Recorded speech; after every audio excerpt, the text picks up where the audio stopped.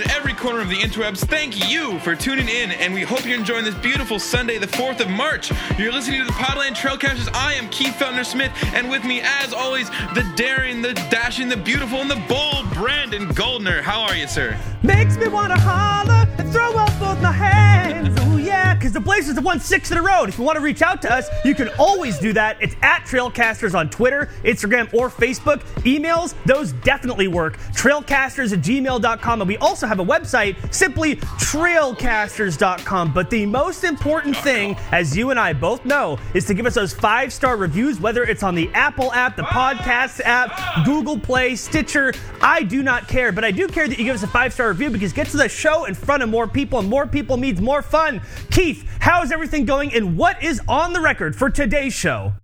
On today's show, we're going to be talking about what happened to the Blazers long ball. We're going to be talking about the hot hands, whether it's Dame, Mo, Nurk, Ed Davis, Zach Collins, and, of course, Mo's injury. We'll be going over Blazers, how they warmed up in February, and can they keep the heat going through March. Then, in overtime, you and I will be discussing a little more on the Mavs situation down in Dallas, and how all of us fans who boo the refs and complain about biased officiating, well, you know what? We have evidence now, thanks to 538.com. We'll get into that more later. And, as always, we'll go over last week's games, get into next week's games, and your listener questions. But now it's time to turn it over to our Trailcasters meteorologist, Brandon. How are you, sir? How's the weather in downtown P-Town? Well, it's going pretty good here. It's like halfway sunny, halfway cloudy. There's a little bit of wind. My wife and I are going to be going on a hike a little bit later, which is why we're recording a little earlier than usual, so thank you for your flexibility on that. But yeah, no, it's beautiful. Selfish. I mean, you're talking about March. So in March, you're not going to be looking for like full sun or warmth or anything like that. You just want these days where it's a little bit clear, it's pretty dry, you can go outside. And also remember that daylight savings time is coming up. I believe that it is a week from today. So by next Sunday, you'll be listening to us an hour later or earlier, depending on how you look at it.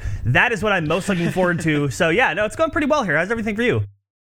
It's going well, man. It's going well. I've got some family that just came into town last week. This weekend, I have 2 different friends coming in from out of town, so lots of people visiting. And yeah, the spring is in the air, even if it's not quite here. But I'm getting ready. I've still got my winter beard coat on, and the hair is nice and long and shiny. Yeah, you do. And I got to be honest, I'm getting ready. The beard is going to be sticking around. I think we're going to keep it going long over summer, get the real Northwest lumberjack hipster thing going. But I'm ready to cut the hair short, get some ventilation up top a little bit. Cut the hair short. It's like 2 inches long. It's not even that long at all. What are you talking about? It's like in my eyes. I guess so. I mean, we're talking about your hair compared to my hair, which I can tie into a ponytail. Although you were the one that had dreads at one point, so I think you had me beat on the hair. A couple different points. So yeah, it's true. So Dreadlock Keith is no more, but Haircut Keith will be joining us soon. And speaking of someone who unfortunately will not be joining us on the road, is longtime Blazers, what do you call it, radio host, announcer Brian Wheeler. Because of some persisting health problems, he will only be joining the Blazers during home games for the rest of the season. Just want to be the first to say, get well soon, Wheels. He's obviously, we've talked about him before on the show a little bit. He is like the voice of the Blazers. Kevin Clabber, Lamar Hurd are still pretty new. Antonio Harvey's no longer on the radio. So you're talking about that connection between today and like past eras. That's really Brian Wheeler at this point. So yeah, get better as quick as you can, Wheels.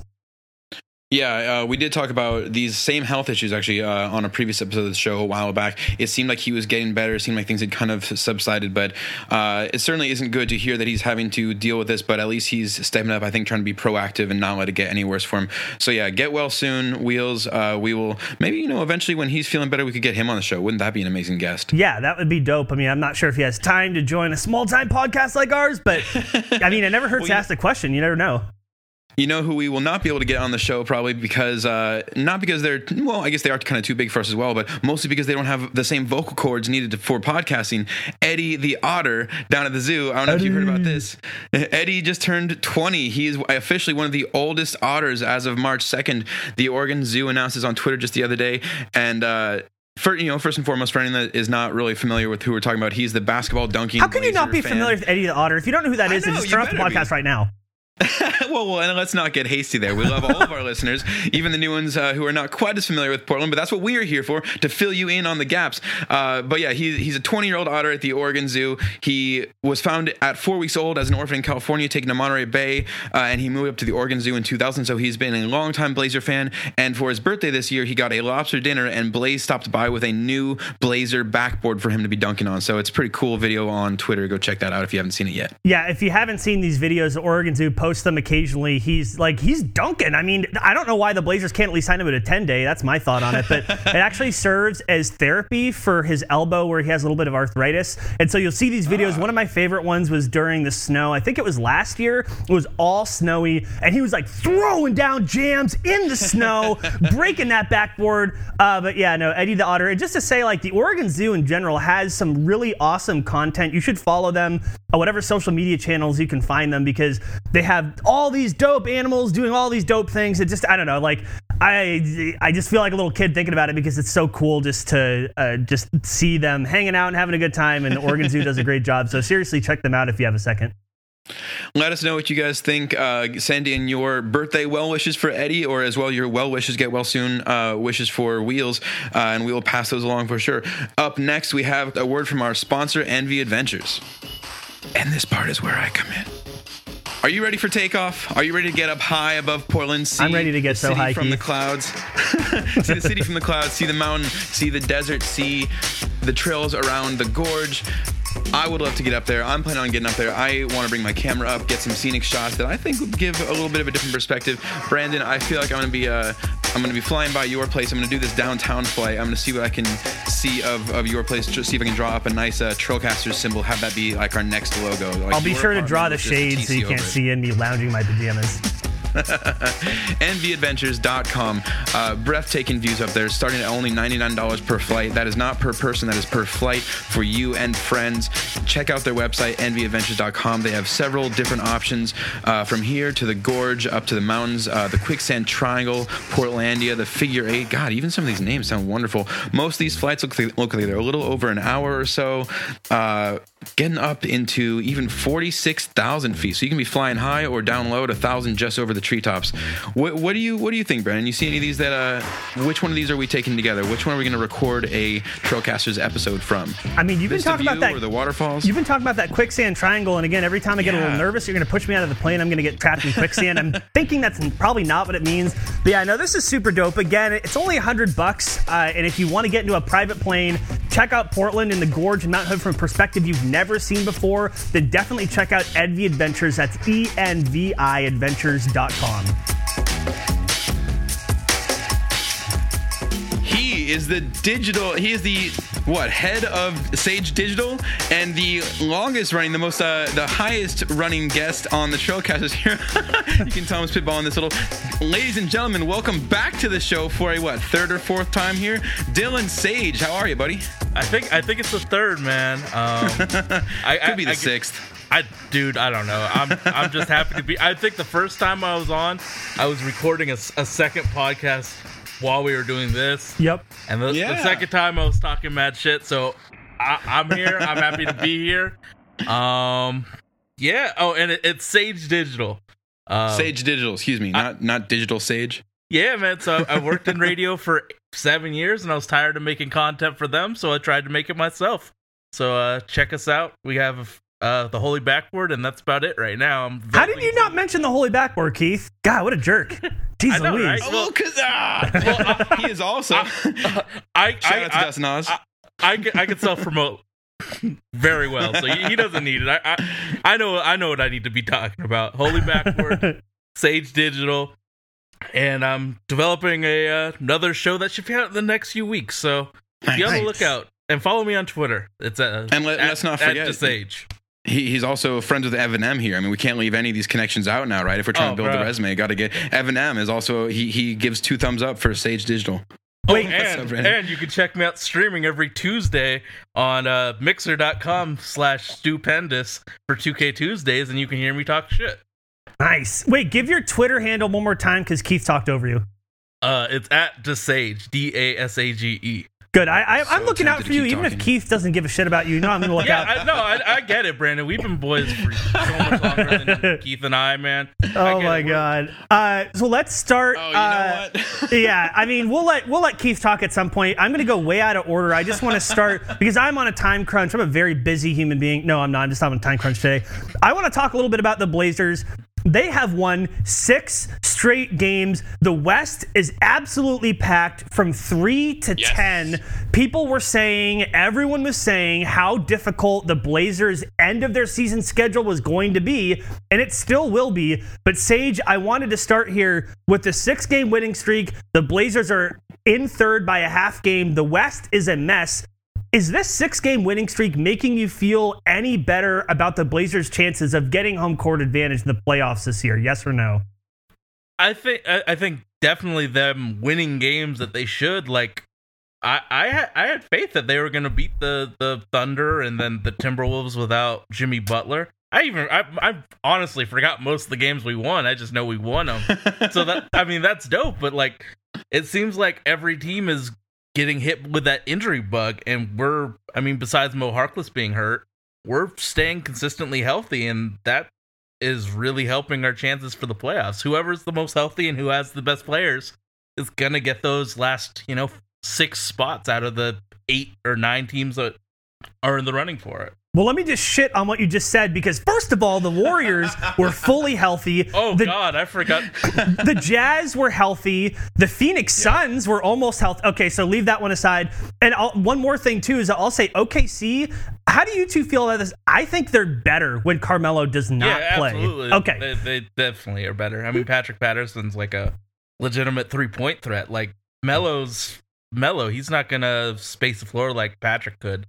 But, I mean, once Russell always seems to get in his feelings when he's in the Moda Center or the Rose Garden. Yep. He tries to play Dame's game, so that's why I had all the faith in the world that our guys were gonna pull it out. Dude's gonna mentally combust.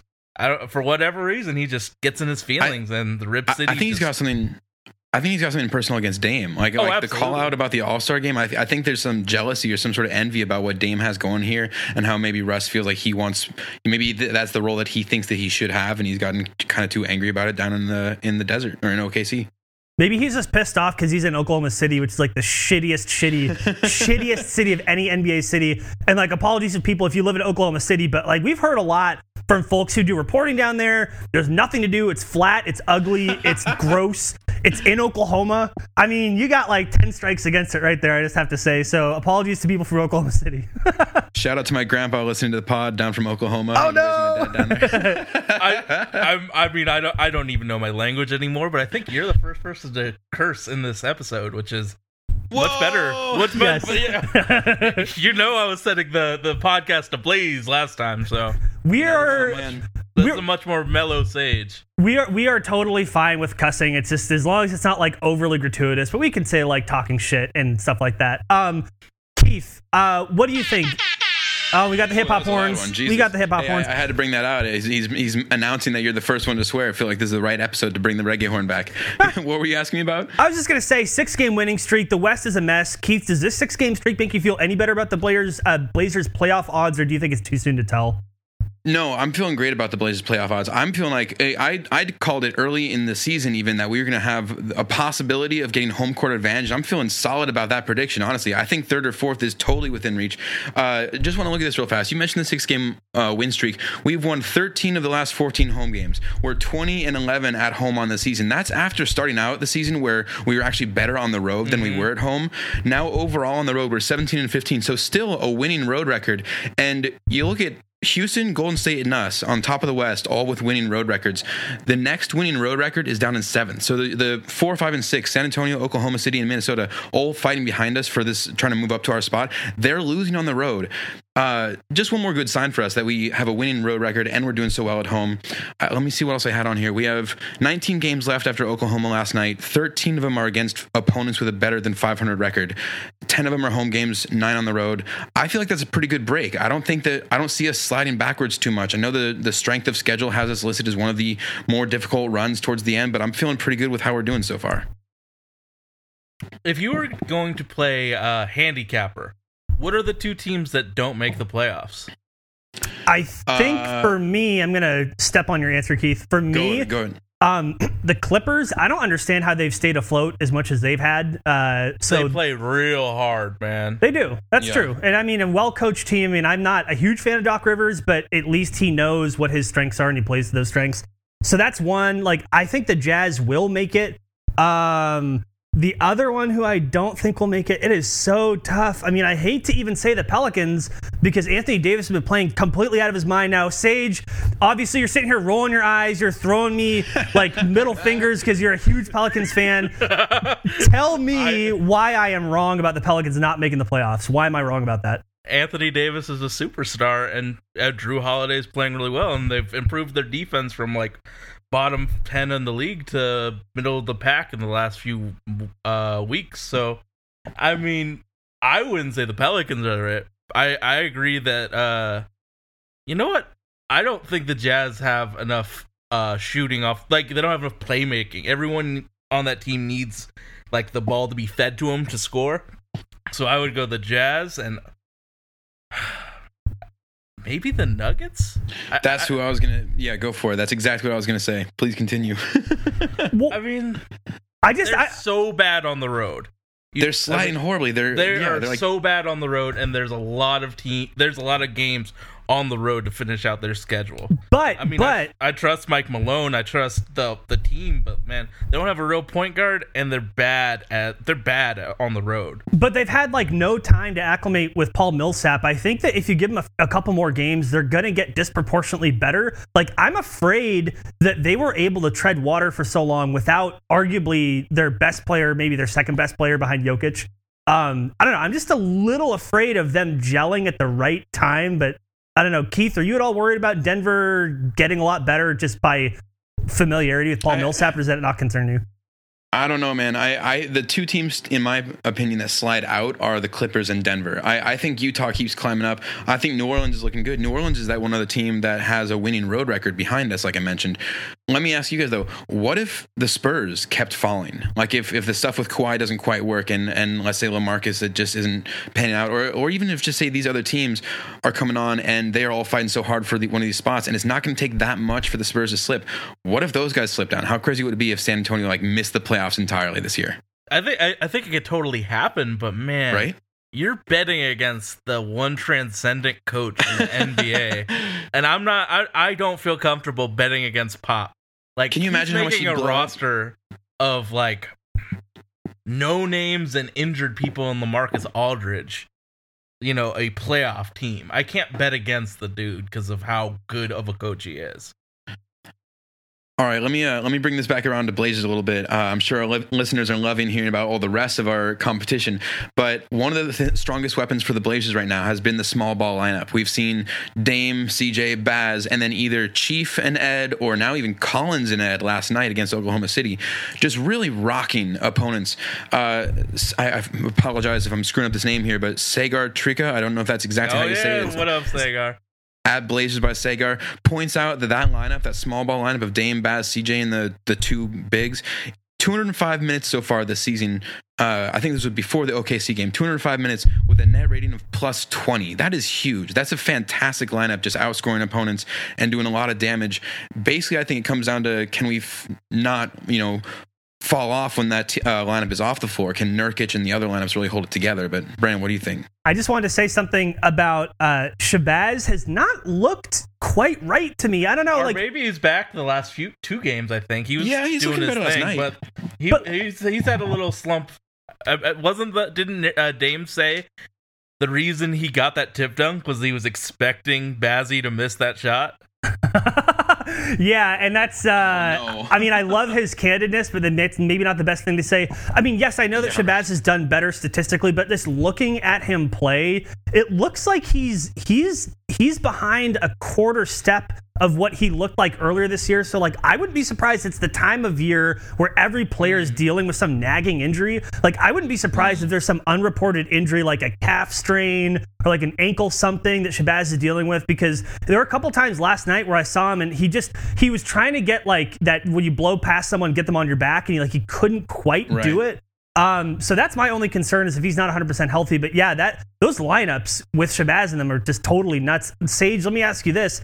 In the playoffs, is that small ball lineup something that the Blazers could go to and rely on? I mean, given playoff basketball, you have shorter rotations, the officials and the matchups are different. The officials call things differently. Do you think that small ball lineup is something that could be successful in the playoffs this year? It all depends on which team you're playing. Like if you're playing like a Minnesota, if Jimmy Butler's healthy, I don't think you can afford to go that small ball. But if you're playing, let's say, New Orleans, is each one more really going to post up Shabazz or whatever the matchup is? Like, it all depends on the matchups, man. Yeah, the health and matchups, man. What would be that matchup that you think is the best for the Blazers?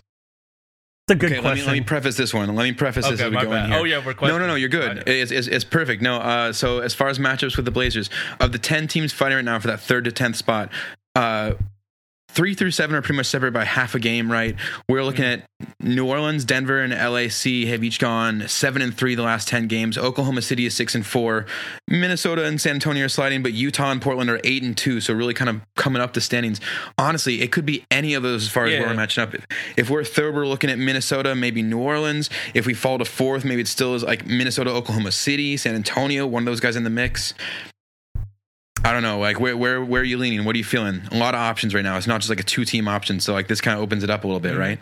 I mean, if it's me, if I'm looking at who would the Blazers match up best against, I'm going to go with either the Clippers or the Jimmy Butler-less Wolves. One thing about the Timberwolves has been so weird, and it's been true all year, not just now that Jimmy Butler's injured, and you actually think his injury would fix this. Karl-Anthony Towns fades late in games a lot. They will get him touches early. He'll dominate early. That game against the Blazers, he was unstoppable. He was completely unstoppable. And the Blazers only went on their run at the end of the 3rd quarter because he hit the bench. And then here comes the 4th quarter and they're not giving him touches anymore. Like, I don't know what the deal is. So for me, it's either the Clippers or if the Timberwolves don't have Jimmy Butler, that's who I'd like to see the Blazers play. Keith, you have thoughts on that?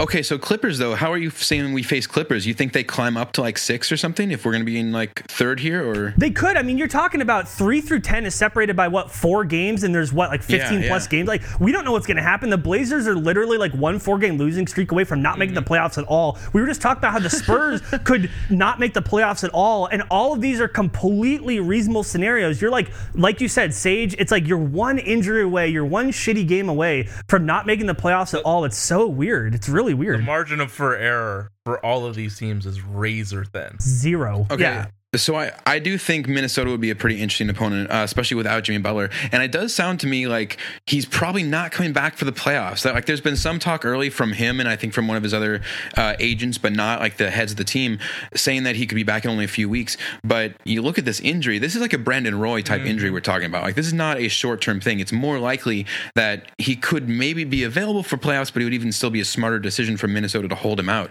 I love the matchup with them. Would he be 100% for the playoffs after definitely not. Multiple weeks. Yeah, so and it'd be a readjustment period for Jimmy Butler in the most important time of the year when Minnesota like hasn't been in the playoffs for a long time. Like, and wouldn't they just want to keep it as is if it like they find success, just not even risk it? Especially since they signed Jimmy Butler to a multi-year deal. Right, he's a long-term option for them. And Brandon, I know you mentioned that Cat looked so good the other night. He did, but I do feel like the other side of this, normally, what we saw the other night against Minnesota, the one thing that Portland really lacked, and we've seen this in a couple games recently, is kind of a weird occurrence, is the lack of three-point shooting. We could not hit the long ball to save our life, especially for the first half. Cat hit the first three-pointer in the game almost near halftime. Like, we hadn't done anything. Luckily, Dame comes alive at the end and really pulled that out, and that was, again, very much thanks to the three-point shooting. But in a normal Blazer game, we'll have a lot more three-point shooting. Minnesota can't answer that, especially with Jimmy Butler not able to perform, whether he's on the floor at 50% or not on the floor at all. I feel like that's a pretty good matchup. No, it is. And one more thing about Jimmy Butler's injury, too. You talk about meniscus injury. Just for folks who don't know, the meniscus is that kind of that part of your knee that kind of protects the two bones from grinding against each other. It acts as like cushioning. There's no such thing as a meniscus strain or a sprain when you damage your meniscus, you have torn it every single time, and you basically have two options to fix that. Well, three options. One, you can like heal on its own, takes forever. Two, you can stitch it up and repair it, and that takes a decent amount of time too. The third option is to cut out the offensive piece of meniscus and just roll with it. You get back as fast as you possibly can. That's what Brandon Roy did. That's what Amari Stoudemire did. Other players too. Right. That's what Jimmy Butler did, ostensibly to come back as quick as he could. But my thing is, like, I still don't understand, like, if I'm Jimmy Butler, I'm going to be more concerned about my long-term health than my short-term health. So that's number one. Then number two, yes, like, if he comes back, like, is he going to have that lateral movement that makes him such an effective defender? Is he going to have the explosion right away? Like, even just leaving aside, Sage, what you said about reassimilating into the team, which is completely a valid point, I'm just not sure that even if he does come back, that he's going to be 100%. And if that's the case, would it be that he'd be more a detriment to that team if he's like 75% than if he didn't play at all? Like, I think that's an interesting question to think about, personally. Well, I mean, Minnesota's so thin. Like, they have no depth. It's their starting lineup. Right. So I think Jimmy Butler at 60% is going to be better than whoever is on that bench. I think like Emil Jefferson or something like that. Just play Jamal Crawford 45 minutes a game. It'll be fine. Yeah, because Jamal only has one of those good games like once every 5 games. So it's not the same Jamal, but like... Or it's like every time he faces Blazers, he's a Blazer killer for sure, man. Like Crawford kills it up here. I think that Jimmy Butler has just a different mind frame about it. Like, this team's going to the playoffs. I have to... Like, athletes think differently than podcasters. You know what I'm saying? Like, no way. He wants to contribute to his team now, not in the future. Well, I don't know what I'm doing on here then. I'm thinking like an athlete. No, okay, I'm done. Let me ask you guys this one. If the Blazers can at least maintain, let's say we don't slide down to 7 or 8, we maintain between the 3 and 6. We've talked about what matchup we'd like, and it sounds like we all kind of think Minnesota would be one of the better spots. Spurs, just because you want Spurs? Okay. How dynamic our guards can be against an old Tony Parker, an old Manu Ginobili. Like, I know LaMarcus. I just talked about how great the coach is, but when you have definitive matchups like our guards versus their guards, and I don't trust LaMarcus Aldridge to be clutch to carry in the playoffs. Especially not against the Blazers, honestly. You guys have watched this team longer pressure than I have. He doesn't deal well with pressure. Like, he'll break the shot. He had one moment in his entire playoff career in Portland, the first 2 games against Houston, which the Blazers ultimately won on the Damian Lillard .9 shot. LaMarcus Aldridge, those first 2 games against Dwight Howard, played like you had always wanted him to play. He went for like 35 and 20 or something insane both of those games. But that's like the only time that I've ever seen LaMarcus Aldridge really step up in the playoffs. He was super disappointing a couple years ago, was a little better last year. And he'll be coming off injury too, or at least a little bit. So yeah, like the only thing I'd say about the Spurs though, I'm with you. They're too well coached. It's so scary. The fact that you can literally just have like a ham sandwich and a glass of orange juice playing for the Spurs and Popovich can coach them into being a playoff team is very concerning to me. Absolutely. So like, yeah, I don't know. But those matchups, man, like Dame's gonna tear up Byron Forbes or whatever his name is, or Devontae Murray. Like, come on, like, you're not afraid of Patty Mills' defense, I guess. Dude's gonna eat. Dude's gonna that's barbecue chicken. That's like Dame in playoff Dame. He's gonna body them. At least with the logic of like the best player on the floor, whoever has the best player is usually the team that's got the advantage. Like, I feel like Blazers are looking pretty good in a lot of these. Sorry to cut you off there, Sage. I didn't mean to chip off that last part, but let me ask you this question.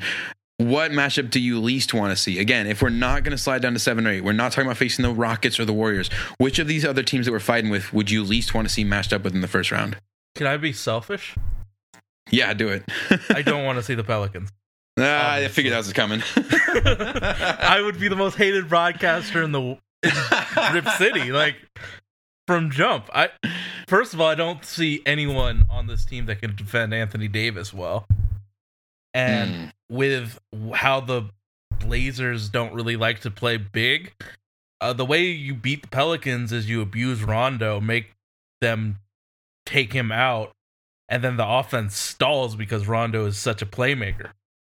We don't really have that guy to body him in the post. I guess Evan Turner now, but like Evan Turner's kind of a negative as well. So I don't see the way you can abuse. Yeah, that's once every 7 games he hits a 3. Good for him. But yeah, I don't see a way that we can stop AD or take Rondo out. And Drew Holiday's been playing so fantastic this year. So that's the one I wouldn't want to deal with just because of God. That's going to be a brutal series for me. What do you think, Brandon? Is there someone you fear more than the Pelicans in the first round? The only thing that I don't want to see is the Blazers slipping to 7 or 8, which again, that could totally happen. That totally happen. Like it could totally, like the Blazers could actually close out the year playing really well and still be even out of the playoffs. So like to me, it's like if the Blazers can avoid that either 7th or 8th seed, I think that I wouldn't necessarily say that they're favored in every other matchup, but they have a very, very, very legit chance of getting to the second round, particularly if they get home court advantage. So for me, just no 7, no 8. Other than that, you're going to see something pretty entertaining, I think. And then the narrative of, we got to the second round, that's going to be really awesome for this team. Like, I know we don't get elite free agents, but if there's a decision for like an MLE candidate, choose the Blazers who got to the second round or some other team that fails.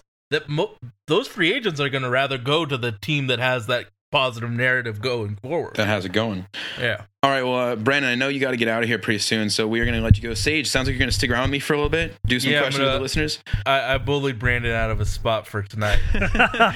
I have been replaced. Before we let Brandon get out of here, though, boy, that sounds weird to exiting you as the guest instead. We did have a listener poll this week that I want to ask you guys your guys' opinion about before we give the answers. The poll was, what are the chances that the Blazers hold on to the 4th seed or better? Wow. I mean, like percentage-wise. You can't give a percentage. First of all, you've heard me maybe... It's difficult, Okay, so the options were like 90% or better, or like 70 to 89, 50 to 69, or less than 50. Give me one of those categories. How good are you feeling? Nope, not going to give you anything. I have a quick rant, and I'll give it to Sage. Here's the deal. I am so done with people like expected win probability. Oh, the Blazers had a 90% chance of winning in the third quarter, and they didn't win. You can't do that with a basketball game. You're not rolling dice. You're talking about something with way too many variables to give a win expectancy on. I hate those kinds of things. And the West is so packed right now. 4 games separate 3 and 10. You can't tell me that you can put a percentage on like how likely is it they're going to get to a particular seed. We don't know. I'm not going to answer a bullshit question, Keith. How dare you? Sage, what do you think about all this? I feel Sage is speechless. Back me up, man. Back me up. I agree with everything you just said, but I think you summed it up better than I could. And you look like you're about to go to a business meeting right now, bro, with a nice shirt. And wait, no. I have to explain to everybody. I spent a little bit of money on one of those lapel mics. But in order to clip it, you need to have something to clip it to. So I kind of wanted to wear, I didn't want the mic to be No, you're showing off for me, and that's cool. I get it. That's true. That's good. That too. I wanted to look nice for a guest. That's a good point. All right. Well, I gotta say, actually, this is kind of interesting hearing you rail against the advanced stats. I didn't really realize we had that get off my lawn guy on the show here. That's good to know. That's not an advanced stat. That is not an advanced stat. Advanced stats is fantastic, but you have to at least watch the games. And the way my philosophy on learning about a team is, I watch the game, I look at the advanced stats, and then I talk to people that know the team. So if I'm talking if I want to learn about Blazers past or something, I'll hit up Dustin or Brandon or something like that to learn from them and their expertise. You got to hit all three. Doing just one is, you're only getting 33% of the way. By the way, I have to correct the record here, just like Hillary Clinton supporters. An advanced stat does not mean that you're choosing some arbitrary percentage. An advanced stat means something that is measurable, something that's consistent, that you can then tell a story about, saying, oh yeah, they have a 70% chance of winning because they're up by 15 with 5 minutes to go. That's not an advanced stat. Fuck that. How dare you? I'm getting out of here. Oh, man. Yeah. The basketball math guy in me, I love this. I can't wait to debate this more in future shows. For now, though, we are going to wrap it up. For the record, the listener poll, 38% of our listeners said that the Blazers have a 50 to 69% chance of holding on to fourth seed or better. So we're not saying 10% are saying 90%. So we have a few people that are really confident. We got almost 30% saying 70 to 89, and only 22, about a fifth or a little more than that, are saying it's 50% or less that we hold on to the spot. So I think a lot of us have a little bit more optimism than you guys on here as far as the understanding of math and how it works in sports. It's like 4 games, though, Doug. What if Nurkic gets super unmotivated for 4 straight games? How are we going to win those games? I totally agree. But now that we're transitioning to a different part of the episode, Keith, because Sage is staying and I'm leaving, I want you to ask me where people can find my work for once. For once. Thank you, Brandon. Thank you for coming on the show. We always love having Mr. Goldner on here. Please come back on the Trailcasters anytime, like next Sunday. If listeners wanted to contact you, what's the best way to do so, sir? You didn't kiss my ass quite hard enough, but you can find me on Twitter at GoldnerPDX. You can also sometimes find my writing on Rip City Project. But you can definitely find me at trailcasters.com. I'm getting out of here. Sage, keep my seat warm. Thank you so much, and love both of you, and talk to you both soon. Up next, we will be back with more Trailcasters, but first, let us tell you about one of our sponsors, Clearly Speaking Oregon.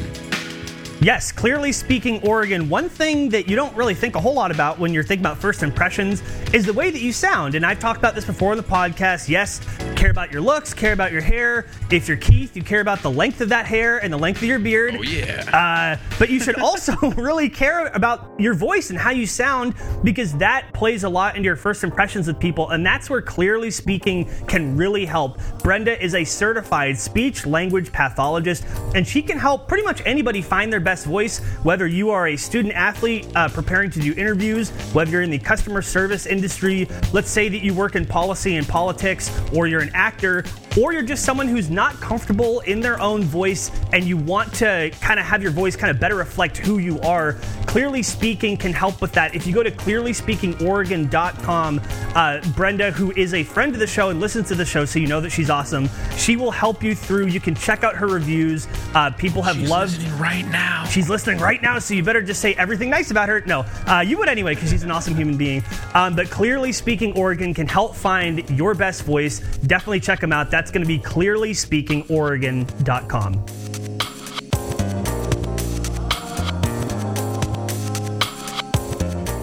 Thank you again to Dillon Sage of Sage Digital. We appreciate you coming on the Trailcasters all the time.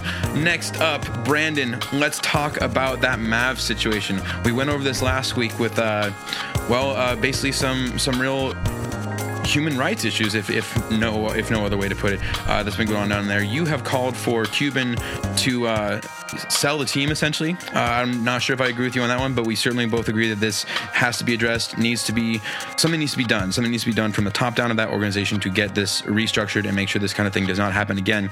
What they've started with, Cynthia Marshall has been named the interim CEO for the Mavericks. She's formerly the chief diversity officer and VP of human resources over at AT&T. She has a very good reputation. Per Rachel Nichols on The Jump, she went to the Mavs staff and outlined 3 areas of focus to address the franchise's issues: independent investigation of issues like this, cultural transformation, and operational effectiveness. If you ask me, those are somewhat cliche talking points, but it does sound like this is headed the right direction. How do you feel? Does this seem like a good first step to fixing a major issue with a modern-day sports franchise? Yeah, I'm with you that it sounds a little buzzwordy. I don't actually know what those things mean in practice, because let's just boil it down to plain language. You had staff who made complaints against another staff member. Those complaints were not addressed in a way that anybody thinks is acceptable, including the owner of the Mavs, Mark Cuban, who apologized for his response to it. So for me, it's really about how do you create a culture of accountability? How do you create an organization where if something goes wrong, people have a meaningful way of reporting those, and the organization has a meaningful way of addressing those concerns and holding people accountable? That's the key here. So you're right that I did call for Mark Cuban to lose control of the team. I still feel that way, and it's very simple for me. He knew that this staff member had a history with domestic violence.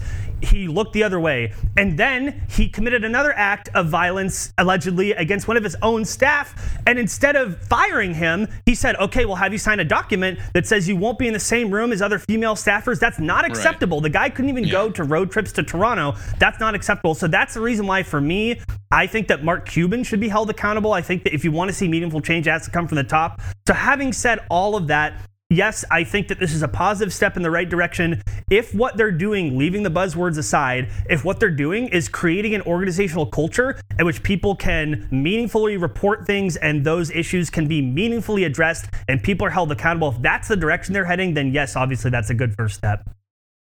Yeah, and I think you make a good point there as far as this needs to be there needs to be responsibility held from the top down. I do think that Mark Cuban is I appreciate, I can respect the fact that he did change his response. He came around and did kind of accept responsibility. He made at least a basic apology and is trying to make steps towards getting this addressed. Holding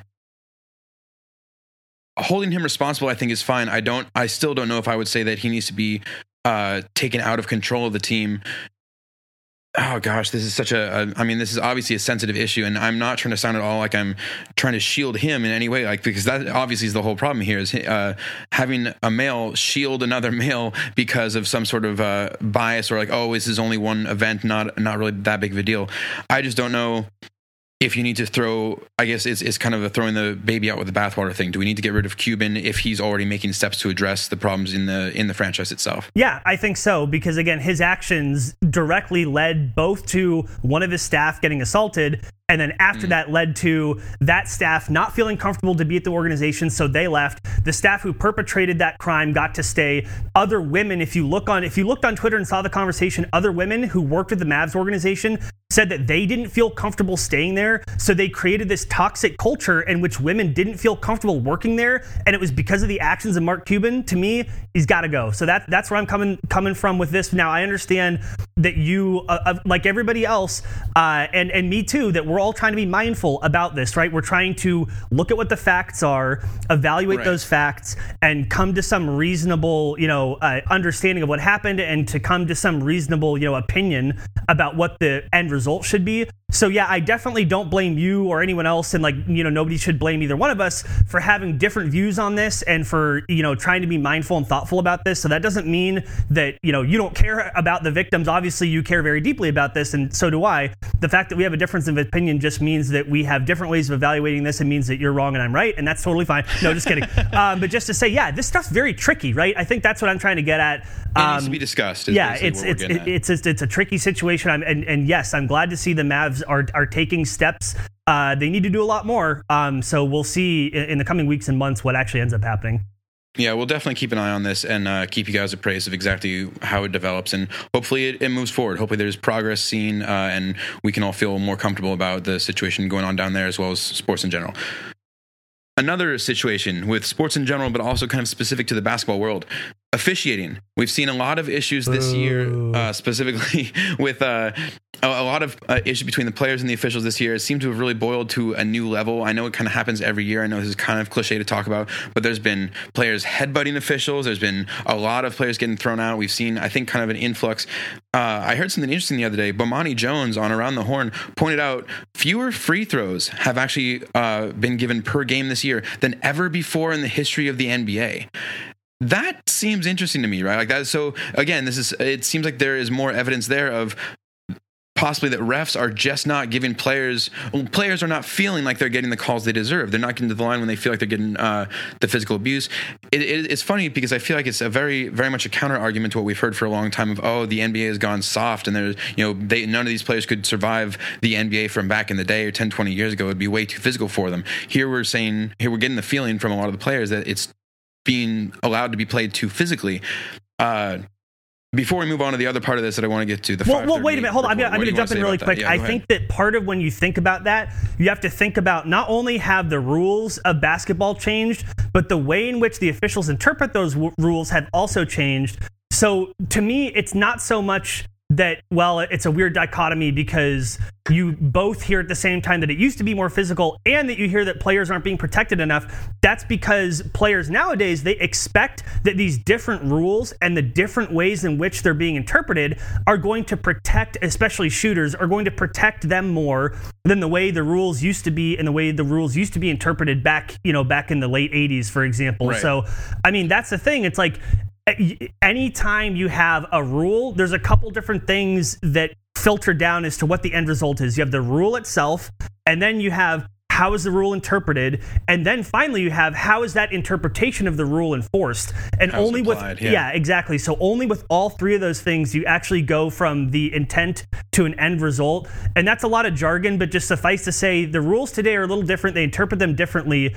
And you're correct. It's like, I mean, it's obviously a lot easier, I think, for officials to just let a bunch of contact go. There's no interpretation needed because it's contact and who cares, like it was back in the old days. Whereas now it's like, you got to think about verticality. You can't take away someone's landing space. You can't have your hand, in someone's dribbling and then they can swipe up. And all those things actually makes it, I think, more difficult for officials nowadays than back maybe in the late 80s. Well, and okay, so we also recently heard LeBron talk about this, where he, I think, complained after a Warriors game, talking about how the rules are set up now to protect shooters and not protecting those drivers. Stupid, sexy shooters. yeah, that's right. I could only think of that Simpsons meme with Ned Flanders in the ski suit and wagging his butt. If you haven't seen that, check it out. It's amazing. Anyway, sorry. But LeBron's point was basically that the shooters are getting these called because the game is designed to kind of have this aesthetic of the shooter outside, and so they're protecting the guy that essentially has the camera on him more often. It's what he's saying by chicks dig the long ball. It's getting all the attention there. Whereas LeBron and other players who are driving into the basket are constantly having to be kind of bounced off of other players, getting a lot of physical contact. That should be getting a foul in his opinion, and it's not getting it possibly because the refs are not, the rules are not kind of oriented that way. The cameras aren't keeping up. Possibly technology is not helping. The refs aren't fast enough to do it with the fastest athletes in the world. And I think that's what I'm kind of wanting to lead into with this report here. 538.com released an article talking about which NBA teams have been wronged most by refs this season. Not even this season. The data is taken since the All-Star break, and it's only coming down to the last 2 minutes of a game where a game is within 3 points or less. So clutch games, close games, only since the All-Star break. There's a very small sample size. That being said, looking just at bad calls the refs made that were calls that are incorrect or bad non-calls where they didn't call at all and there should have been a whistle there. They also even have a separate part of the study talking about individual players we'll get to in a second. But basically, the Blazers, the only playoff team wronged by the refs more than the Blazers is Oklahoma City. We're 6th overall. Oklahoma City's 3rd overall. OKC has 2 more total mistakes being called against them. They have more non-calls against them than Portland had. But we're essentially leading the league in bad calls against us in the final 2 minutes of games in close games. What does that tell you? It doesn't tell me anything because the sample size is too small, Keith. The sample size is too damn small. Look, I mean, how many calls was it? It was like 6, right? So no, 25 bad calls against us since the All-Star break in the last 2 minutes of games. 22 bad non-calls, as in 538 is saying a total of like 27, I think, bad total officiating mistakes against. All right. I'm sorry. I was poking around with something else, and I wasn't listening to you because I never listen to you anyway. No, just kidding. I don't think that you can. The sample size is still pretty small. I don't think that you can. So what's the suggestion that the refs are like, hey, we're going to make sure that Portland can't win games and the OKC can't win games? I don't think that that's what's happening. To me, this is just statistical noise. I think the argument you could make is that the officials, they either need to be better or they need to have better access to technology to help them do their jobs, or they need to change the rules to make the rules more clearly and more consistently enforced. But no, if what you're suggesting to me is that there's some weird anti-Portland bias with the NBA officials, that's exactly what you're saying. Don't even try to backpedal away from it. No. Okay, Mr. Tinfoil Hat Conspiracy Theory. I'm saying I'm going to shoot that down right now. I do not think that that's true. Listen, okay. I'm looking at the graph for it right now. I'm just trying to break. And if you can't see the screen, Keith is crying and he's ripping off his clothes. No, just kidding. Oklahoma City, 22 total between bad calls and bad non-calls. 22 of them since the All-Star break. Portland has 20. Of Oklahoma City's 22 bad total officiating mistakes, it looks like 2 to 3 of them were bad calls where the rest were non-calls. Portland has 5 bad calls in the final 2 minutes of games. And you got to believe, here, let me tie this into the other part. You got to believe these are things where Damian is not getting a whistle or Damian is being called for something where he shouldn't be. Because you look over at the individual players here on the same study that 538 released. Lillard is the 6th overall as far as getting total officiating mistakes as an individual player, and he leads the league as far as bad calls. No other player. He has 3 bad calls made against him in the final 2 minutes of games that are within 3 points since the All-Star break. He has 3. No other player has more than 2. Most have 1 or 0. But again, 3, dude, 3. We're talking 1, 2, 3. I'm just saying, like, yes, close games even. I get it. I'm just saying, like, that's not a big sample size. Like, let me ask you this. I'll be as clear as I can. What is the conclusion that you are drawing from this data? What conclusion are you reaching from this? First, I'm not drawing any sort of conspiracy conclusion that it's all yes, against you are. Portland. I'm yes, trying to say, you like are. what you said, I'm trying to say the refs are not good enough. The refs are not good enough at their jobs to be given the responsibility. Look, we talked about this before. The refs aren't even full-time. The NBA doesn't keep full-time officials, and it was some sort of idea about how to keep them from being corrupted by not paying them enough money, which is ridiculous. But they're simply not good enough to be the top, to be officiating the top end of the sport, man. And this just shows their inconsistency. I'm not trying to say it's against Portland specifically. You could look at other parts of this. On the bottom end of the list, the team that is wronged the least is the Orlando Magic. So it's not like the refs are sitting there saying, "Oh, we got to help Orlando. We got to really they're in the bag for Orlando for sure."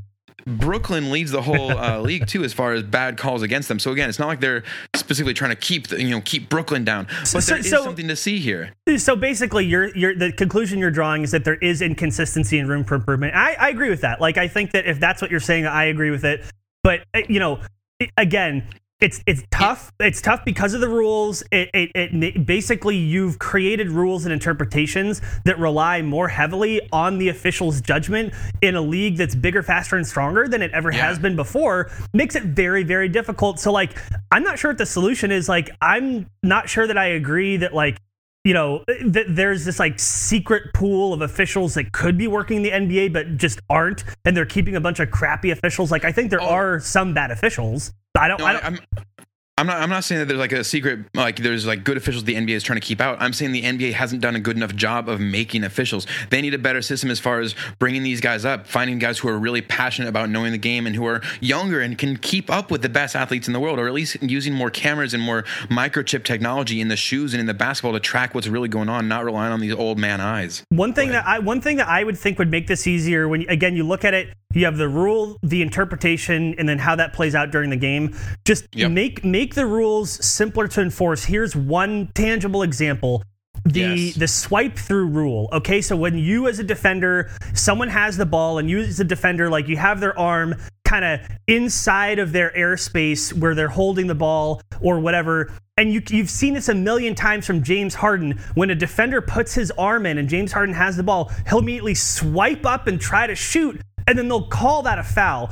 That's frustrating for the defender. That's frustrating for fans. And guess what? That's extremely difficult to enforce from play to play, because if you have a different player who does the same thing but doesn't accentuate it the same way that James Harden does, guess what? Exactly. They may not call that foul. Yeah, like Dame. Guess what? They're not going to call that foul even though it's substantively the same. So my solution is, get rid of that stupid call. If I, the defender, have my arm somewhere and you run into it, guess whose fault that is? That's the offensive player's fault, not the defensive player's fault. But then it becomes this thing about who initiated contact, and like that's already an issue with charging blocking calls. Well, that's what I'm saying, to change the rules so that I, as the defender, can have my limb in your airspace, and if you decide to move into that airspace, that's your problem, not mine. Like, I think that would be much more easy to enforce, and then you just call it simple. You just call it a no call, and problem solved. Then you take away all of those different judgment calls. That makes it a little bit easier. That's just one example.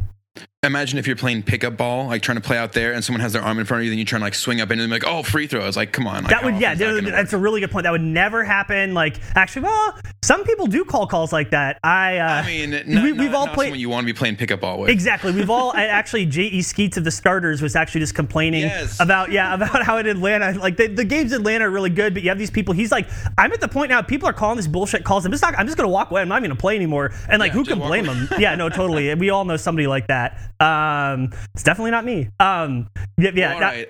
So I guess so my point is, make the rules more consistent. Make it easier to enforce. Make it easier on the poor officials with their old man eyes. And use the technology, the old man eyes. Yeah, look, I know. I'm sorry. I know I come off a little. I'm not totally biased against. I know some old people have great eyes. Some of these officials are in better shape than I am. We just lost every listener over the age of 50. You realize that, right? I'm just trying to point out, like, you want the best officials in there. You want them to have the best tools, the best technology, and being put in the best situation, like you're saying. Have the simpler rules, something that is more understandable. The one area that the NFL is really still beating the NBA is when a call is made, it's broken down on camera. The the announcers can tell you exactly what's going on, and all the fans get to understand exactly what happened. You're missing that in basketball, and I think we need to change that. Yep. No, that's totally fair. Moving on to last week's games. This was quite the week for us, Brandon. We had a victory over Sacramento on Tuesday. I was there. You and I and my wife, we met a pregame at Spirit of 77. That was a wonderful time, so followed by a solid game, solid victory. Yeah, I beat you soundly in the Papa Shot basketball thing, and there's no way that my little scoring thing was broken, so every time I just hit the rim, it gave me extra points. I was so disappointed when you pointed that out, and then the staff member's like, oh yeah, I was totally broken. I was like, no way, and it was. Every time he hits the rim, he's getting like 2 points, and I'm only getting it when it goes through. Yeah, I doubled up your score, and I was like, how did I even do that? But yeah, no, anyway, that was fun. You got to put a handicap on us real ballers, let you guys feel like you're doing something. Ooh, wow, I'm so upset with you right now. The next game was Thursday. Game with Minnesota coming in here to town. We get another victory, 108-99. What was that? You starting? No, I was just being happy about it. 108-99, first 5-game win streak of the season. Finally, we get through. So the big thing that I think this brings up for me, well, okay, next part, the victory last night, 108-100 over Oklahoma City, 3-game homestand, 3 solid victories over 3 solid opponents. I feel like Blazers are on top of the world. We're now in the 3rd seed, solidly in sole possession of the 3rd seed. How did you feel about this week? What do you remember most? I mean, I remember beating you handily at the Papa Shot. I remember, no, it was a great week, and this is the kind of week that in this packed West, the Blazers need to have if they want to maintain their playoff positioning. So they find themselves in sole possession of 3rd place by a hair. Like a very quick losing streak can drop you from 3rd to 10th. We've seen that the Spurs have slid way down in the standings because they've just lost a couple of games in a row, and that's all that it takes right now in the West. Guess what? We have 15 more games of this. I think this is really neat. I mean, what I'm going to remember about this part of this season is that this already kind of feels like the playoffs, right? And importantly, in that win against OKC yesterday, the Blazers are now 3-0 on the Thunder, which means they've won the season series. They have that tiebreaker if they need it. That's extremely important. And the other thing, Zach Collins. I mean, I know that we're going to talk about, or we already talked about him. We're recording this out of sequence, so we're going to talk about Zach Collins with Sage, but we also already did. We've already done it in the future. I have been the conductor of the Zach Collins train. There is still room on this train. Tickets are still relatively cheap. He got his first post-game interview. I was so proud of him. At the end of the game, he threw this terrible pass. It got picked off. He was pissed about it. But then he immediately played incredible Mr. Verticality, Joel Freeland-like defense on Paul George and blocked the shit out of him in a crucial moment. Zach Collins is coming into his own. So, I mean, what I'm going to remember about this week is that the Blazers really, really, really did themselves a solid with a tough end-of-the-season schedule. They are stepping up, 6-game winning streak. You got to love that. Dude, it's absolutely amazing. And one more quick note on Zach Collins there. In the post-game interview, Brooke has given him his first post-game interview, like you said. He mentions Damon CJ says that they are the leaders on this team that carry such a load. We are here to pick up what's left. Love to hear that this guy knows his role. He's not here trying to shine bigger and brighter. He just wants to play his part and keep this going. And one more quick thing. It was really good to see Yusuf Nurkic on Twitter. He said, congrats to the Rook, #Rip City on the ass. That's important because you've seen this chatter about, is Zach Collins making Nurkic dispensable now? Because if Zach Collins plays so well, do the Blazers really need to re-sign Nurkic? It's really good to see Nurkic publicly encouraging the rookie. That's the right move there. So yeah, all of it just feels really, it's a good day and a good week and a good month to be a Blazer, frankly. Another thing that we'll have already talked about in the future with Sage. So looking forward, more about the future, looking forward to next week. We've got a road game in LA against the Lakers, and then back home here for a game against the Knicks on Tuesday. I will be there for that one before we go into a game with the Warriors coming up here on Friday. Wow. Hopefully facing Blazers that would be on an 8-game winning streak at that point, right? If we can beat the Lakers and the Knicks. Well, the Lakers are on a streak themselves.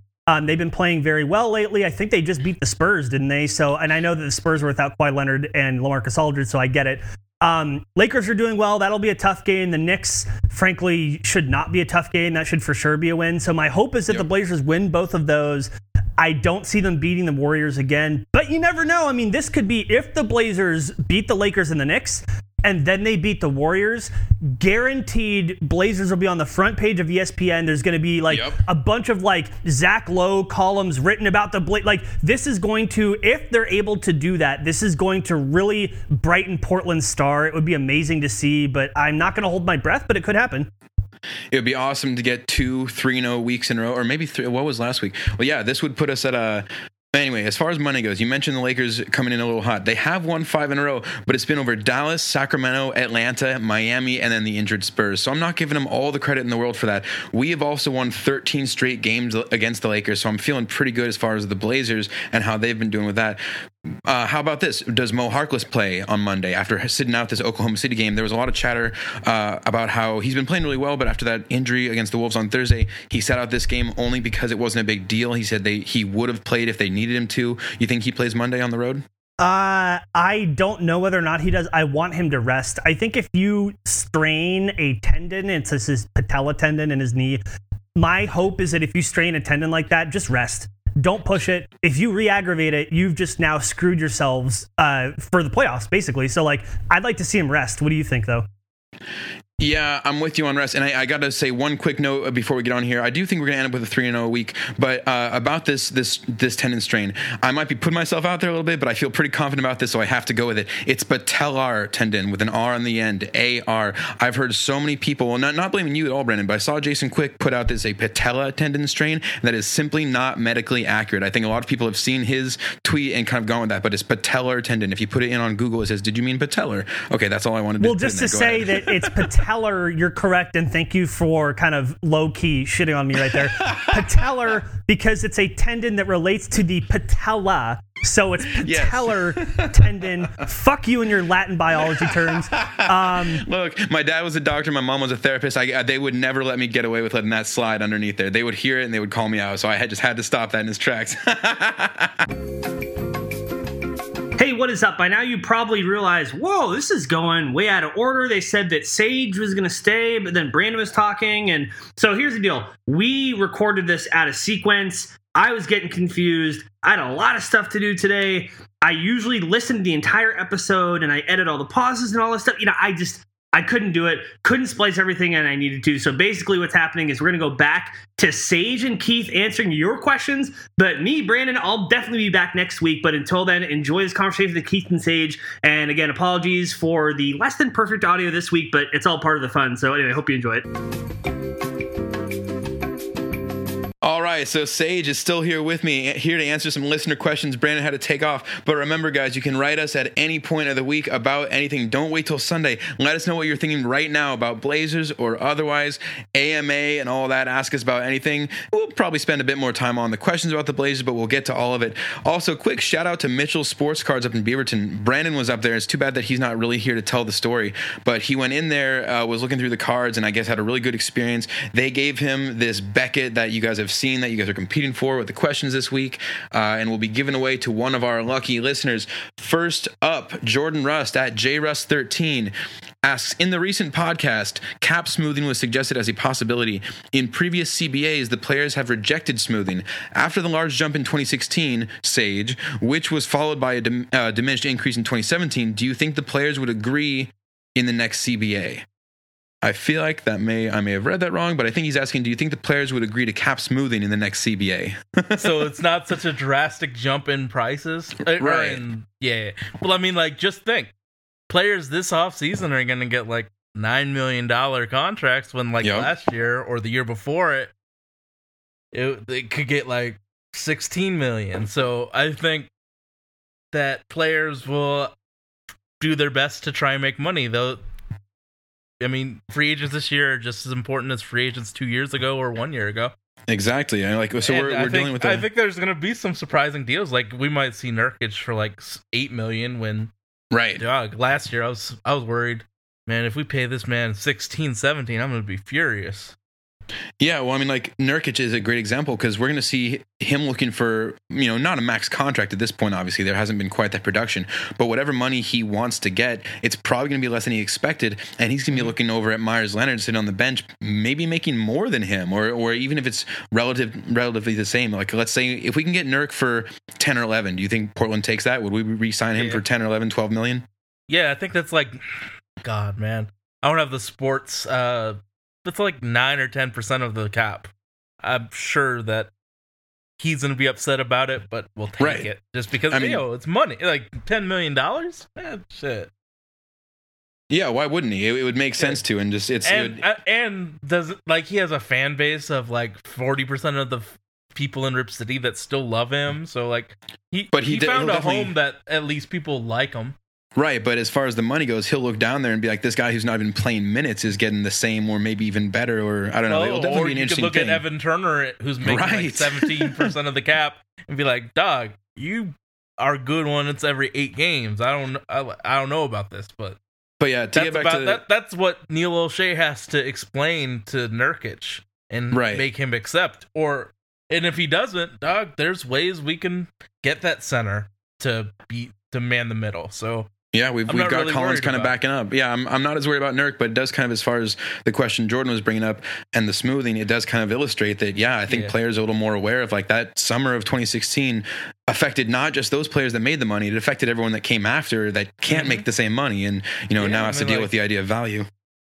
It's crazy how much AC got 2 years ago, man. And that's going to affect Brooklyn for at least 2-3 more years. So yeah, I definitely could see a cap smoothing happening. All right, so next question coming from Blazers equal love/pain at Mitch_Hanegod. Could you see the Blazers potentially getting 50 wins this season? How many wins do they have now? 36, I believe, is worse than that. And how many games?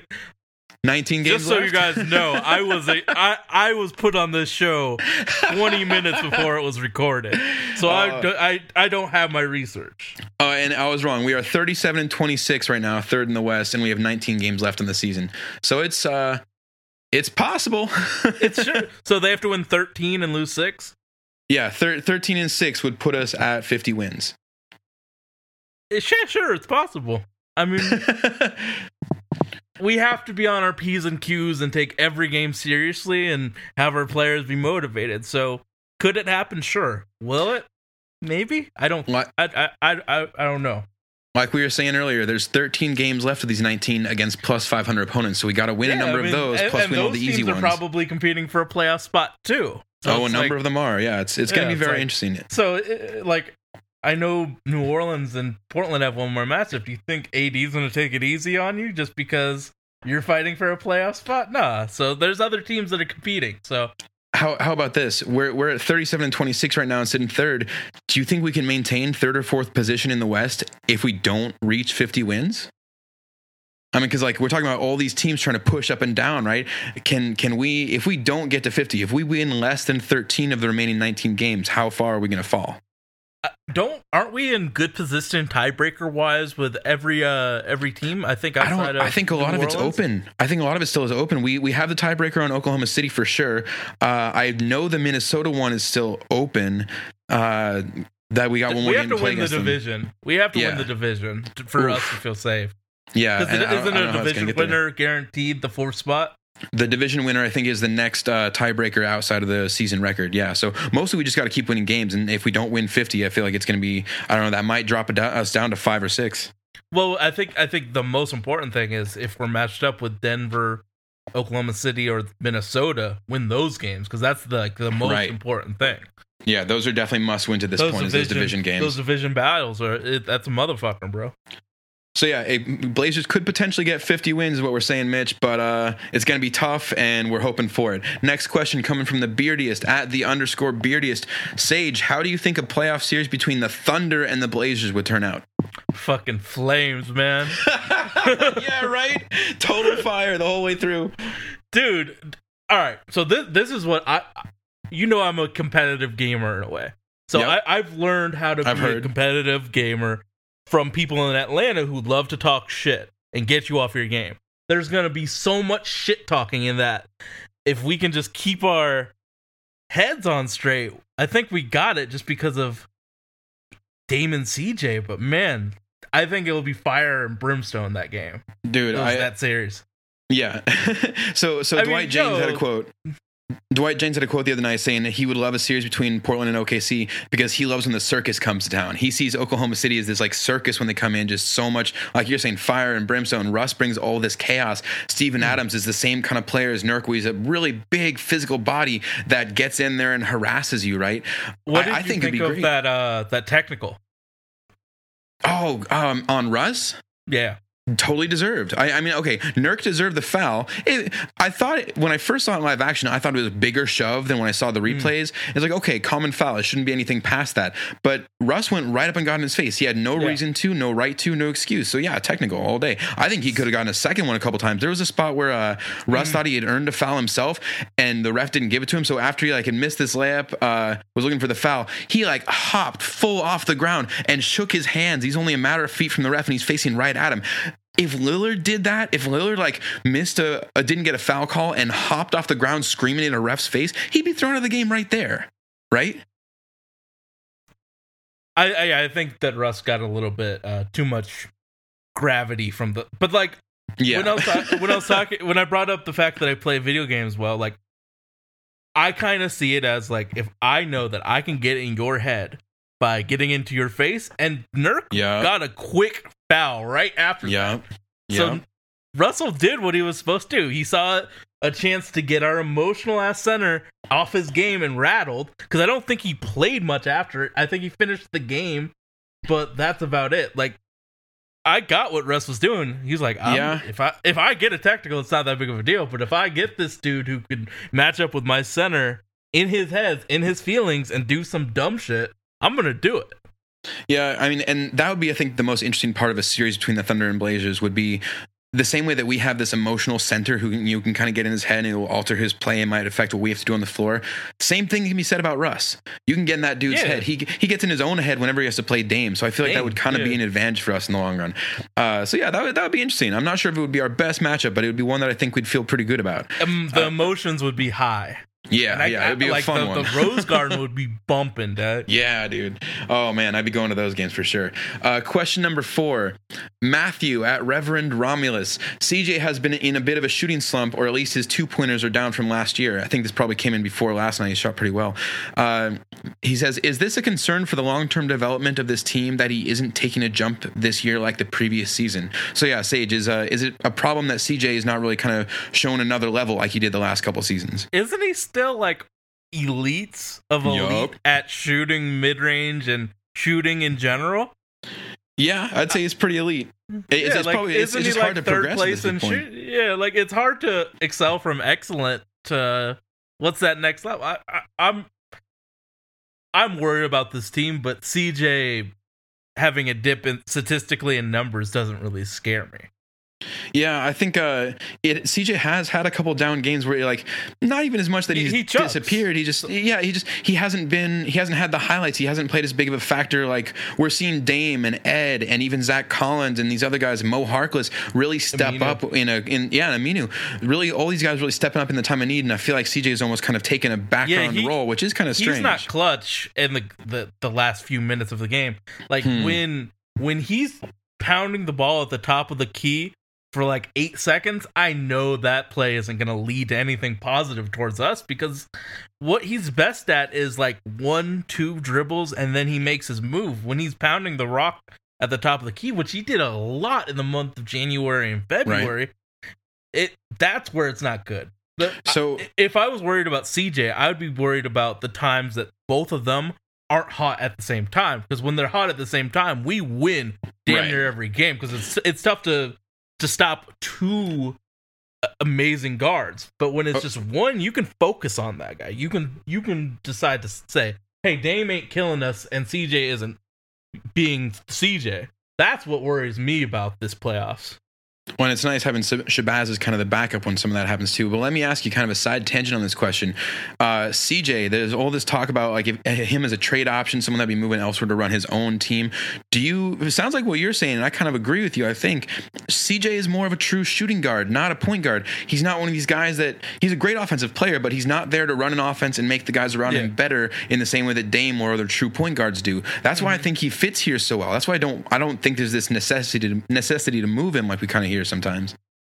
I definitely think if CJ gets his own team, he's going to blossom into like a top guard. But but not a point guard. What he do is not. But he is not gonna find others consistently. But he can get his own offense very consistently if he knows I am this guy. I'm this team's guard. I have to make these shots. I have to do this, and this. And I think he would excel in that role. But as a point guard, no. But as a guard, yeah, he'd be crazy. One of the things I've noticed is because those two don't kill it on the same game a lot, I think that Dame and CJ have a really competitive relationship with each other, and they're so similar that like it's not the best because of See, I don't know, man. I'm not sold on the similarities. They like CJ's such a mid-range player. Dame does the 3 or the drive. Dame is looking really good on defense. He's much better distributor, like we've said. But CJ is like unstoppable anywhere on the floor. They got enough differences. Crazy I can see offense. They're both very gifted. They're both kind of small. Yeah. I honestly think they just are really competitive with each other, and that's why they don't hit at the same time. But interesting. It's tough. Like, is this the way that we're going to go, or is one of these guards going to go away so we can get, more traditional with our team? It's the $50 million question, right? Yeah, we'll come back to that one because we keep hearing it. We've done that. Oh man, yeah, you and I could probably go off on. It sounds like we could go back and forth on that for a while. This podcast is much longer than your normal Trailcasters. It will be. We got more going too. Okay, so next question coming in. We've got one from Facebook actually. John Dutt. Shout out, man. Thanks for getting to us from Facebook. Not as many on there, but always, guys, feel free to write there as well as Twitter. John Dutt asks, who are the top 5 dunkers in the history of the Trailblazers? Oh, that's a tough one. Clyde, neither you or Jerome. I are... Okay. Isaiah Ryder was on the team. I don't know if he was good at that time. Yeah, this is tough. What is your history with the Blazers? Because, obviously, I've only been a fan of this team since 2012, and then really only I've studied as I've broadcasted about this team, but I don't know the history. Dustin Haas would kill this question. Oh yeah, D Haas. Shout out to D Haas for sure. He's an absolute historian on the Blazers. Yeah, but I think Jerome is a bad boy when dunking. Sheed, Clyde, got Sheed in there. Yeah, I get. Yeah. Who else? Bill Walton threw down, man. He had some good dunks back in the old videos. Yeah, he had some. He was a bad boy. Let's see. How do you feel about Dame dunking? Remember the year that he went to the All-Star game? He actually had some real good dunks. He didn't he compete in every single first player to do all so events in 1 year. So I guess we can throw Dame in, but again, what I will do, because I think this show will be out first, I will ask Dustin Haas on the holy backboard tonight. There we go. Who are the top 5 dunkers of all time? Let's get some crossover. I don't think you and I answered this question well enough, just because of. How long have you been a Blazers fan? Screw this, Oh, okay. No. This is fair. I was a Blazer fan when I was a little kid. Lived up here in Portland and came to a lot of games with the family, but never quite connected with basketball as much. I was playing soccer, was doing some other sports. Then in college, kind of really got into basketball, following the Phoenix Suns when they had Nash and Amari and Grant Hill and all those guys. I moved back here after college, right after the Jailblazers era, right when we had Roy and Aldridge and somewhat Odin. And so I kind of it was this time where I had found my new love for basketball, doing fantasy ball and all this down in college, come back up here and it's oh yeah, I remember this team, let's do this. So I've had a long, passionate love affair with the team. It's just kind of had a gap in the middle, and it's definitely have not been as much the historian. But I don't know, man. I feel like we've had a number of good dunkers. Brandon Roy had a lot of good dunks. Jerome Kersey had some dunks. Sheed, Drexler. I think Lillard has even had some pretty powerful ones. And I like the way that the little guys look when they're going up for it. It looks like more effort, more kind of climb to get up there, Yeah, I think we tried to answer that question. I think we did, and I think a crossover to your pod is a great idea. So, John Dutt, thank you for writing in from Facebook again, and please, all of you guys, check out the Holy Backboard. Dustin and Sage will be going over this later, and they will answer that question from John. Dustin will about the top 5 dunkers in history. Dustin will. He'll have the official. Yeah, I'll struggle to contribute to it. But I think Jerome and Drexler have to be on that list. Okay, I like it. That's good. So wait, I ever told? I don't think I've ever said. Before Jerome Kersey died, I DJ'd a game. I used to be the DJ for the Portland but the Portland State Vikings. Nice. So I've DJ'd for Damian Lillard, and I've DJ'd for Jerome Kersey before he passed. I just remembered that. That's awesome. Like I played a bunch of Earth, Wind, and Fire for him, and he got down. Shout out to him. I think there's a few photos of him at a Portland State game, and you'll see me like DJing from the like top rafter of the Portland State Vikings. Yes. Oh my God, I love it. All right. Let's get back to this. So that was from John Dutt. Thank you again, and you'll get the answers for that on the Holy Backboard tonight. Cross over to one of our other buddies, Good Pods. Check it out. Next question coming in from Rip City itself at Rip City 503. Sage, how good would this team be if CJ was 6'6"? How tall is he now? 6'3"? 6'3" might be generous, but yeah, something like that. Let me look this up real fast. Yeah, well, I want to look. If it's like one extra inch, if it's just like gotten just a little bit. No, I mean, he's 6'3" according to Wikipedia. Yeah, and it would certainly put him more in like the range of Roy, right? Give him wait. Wiki says he's 6'4", so it's 2 inches. Well, Basketball Reference has got him at 6'3", 190. So yeah, he's somewhere in that range. But I mean, it puts him more like a Brandon Roy type, like body size, well, right? Does the added size take away from his dribbling ability? I mean, I don't know. Again, like Roy had some great handles. Yeah, he has some great handles, and I'm assuming it's because he was always small and had to develop those hezzies and those crossovers because he was so much smaller and had to generate space. If he was actually like normal size for a shooting guard, would he have worked so hard in the gym? I don't know. But it's an interesting point. If this was NBA 2K and you can just raise him up 2 inches, he'd be a bad motherfucker. But, that would be the video gamer's answer, wouldn't it? Yeah. Well, if he's normal size, he doesn't have to have all of those dribbles. He can hit them with, like, I'm assuming the athleticism or, one dribble, not 12. So. And again, I'm just going to keep making this comparison because the more I think about it, the more I think it fits. I think a 6'6" CJ is essentially Brandon Roy. You both have these guys who have really great hesitation and kind of change up a pace. They both hit mid-range shots. And yeah, Roy probably has a little less handles, but he gets up to the rim a little more. So I think a taller CJ. Or how about that? Let's look at CJ. We basically have a shorter incarnation of our former legend Roy on the team, so that works out for me. Next question's coming in from Benno Vaughn at Archimboldy PDX. God, I hope I said that one right. First says I'll have one after tonight's victory. Said that before the OKC game, and then we did get the victory. Shout out, man! I did notice that. Nice move there, man or woman. I'm not quite sure from the name there, but then the question. They ask, which upcoming game will give us the most realistic look at our ability and potential in the playoffs? He's digging out the schedule. Okay, yeah, so upcoming, obviously, on I am Monday, not prepared for this podcast, obviously. We've got the Lakers in New York coming up. We got Golden State Friday, Miami, Cleveland, Detroit, Clippers, Houston, Boston, OKC, New Orleans. OKC on the road, actually. I'm going to go with that one while Sage is thinking about his answer here. Maybe Golden State. Golden State this Friday, I could see that one. Although, Golden State at home this Friday after the beatdown we gave them before, I'm not sure if it's going to be the best thing to like really define how our performance is looking. But end of this month, we have a road game in OKC on the 25th.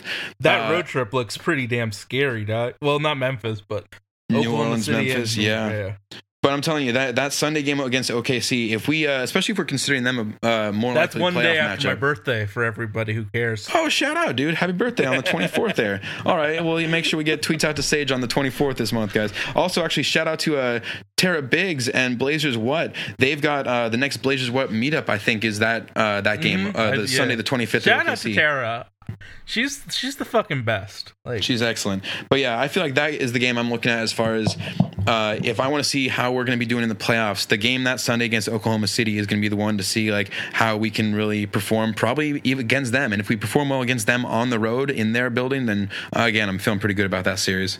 What do you think? In the next few games, do you think we're going to have like a positive record? Because I think we'll beat LA, New York. I think we'll lose to Golden State. And Man, that Miami game's interesting. If we let Dwayne Wade try and beat us, I think we'll win. But if like Boring, Dragic, and Whiteside play their games, I think we could lose because that team's tough and they're slow and they play great defense. Anyway, I think that Golden State game, just because of the level of talent, and then they'll be angry about, letting that game against us a few weeks ago down. I mean, they played that game. Drink they did 50. No, like, they played for that.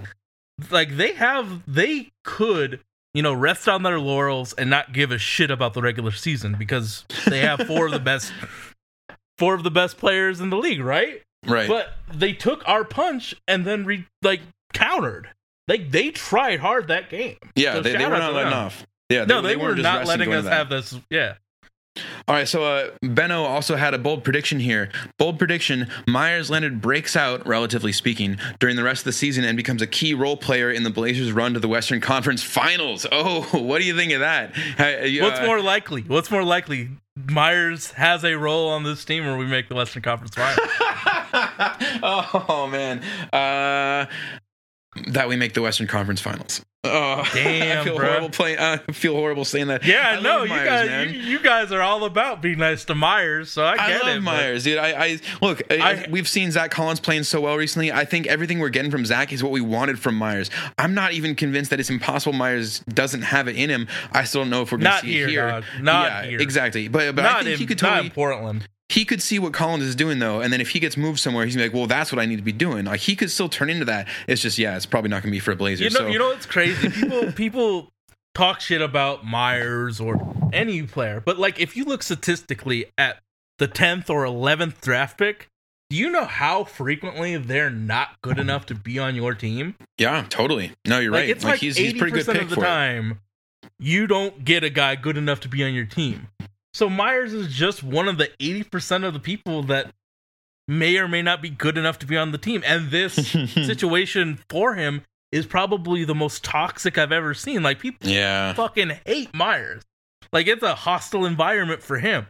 If he goes to a place that potentially could nurture him, because he does have natural skill, I think it'd be cool, but I don't think it'll ever happen in Portland. Yeah, I got to agree with you on that one. I hate to say it, but Benno, this isn't like a normal Trailcasters podcast, is it? It's just me rambling. No, you're good. Hey, believe me, have you not listened to our question before? This is what Brandon does. You're doing a great Brandon, honestly. I think you're doing a very good impression here.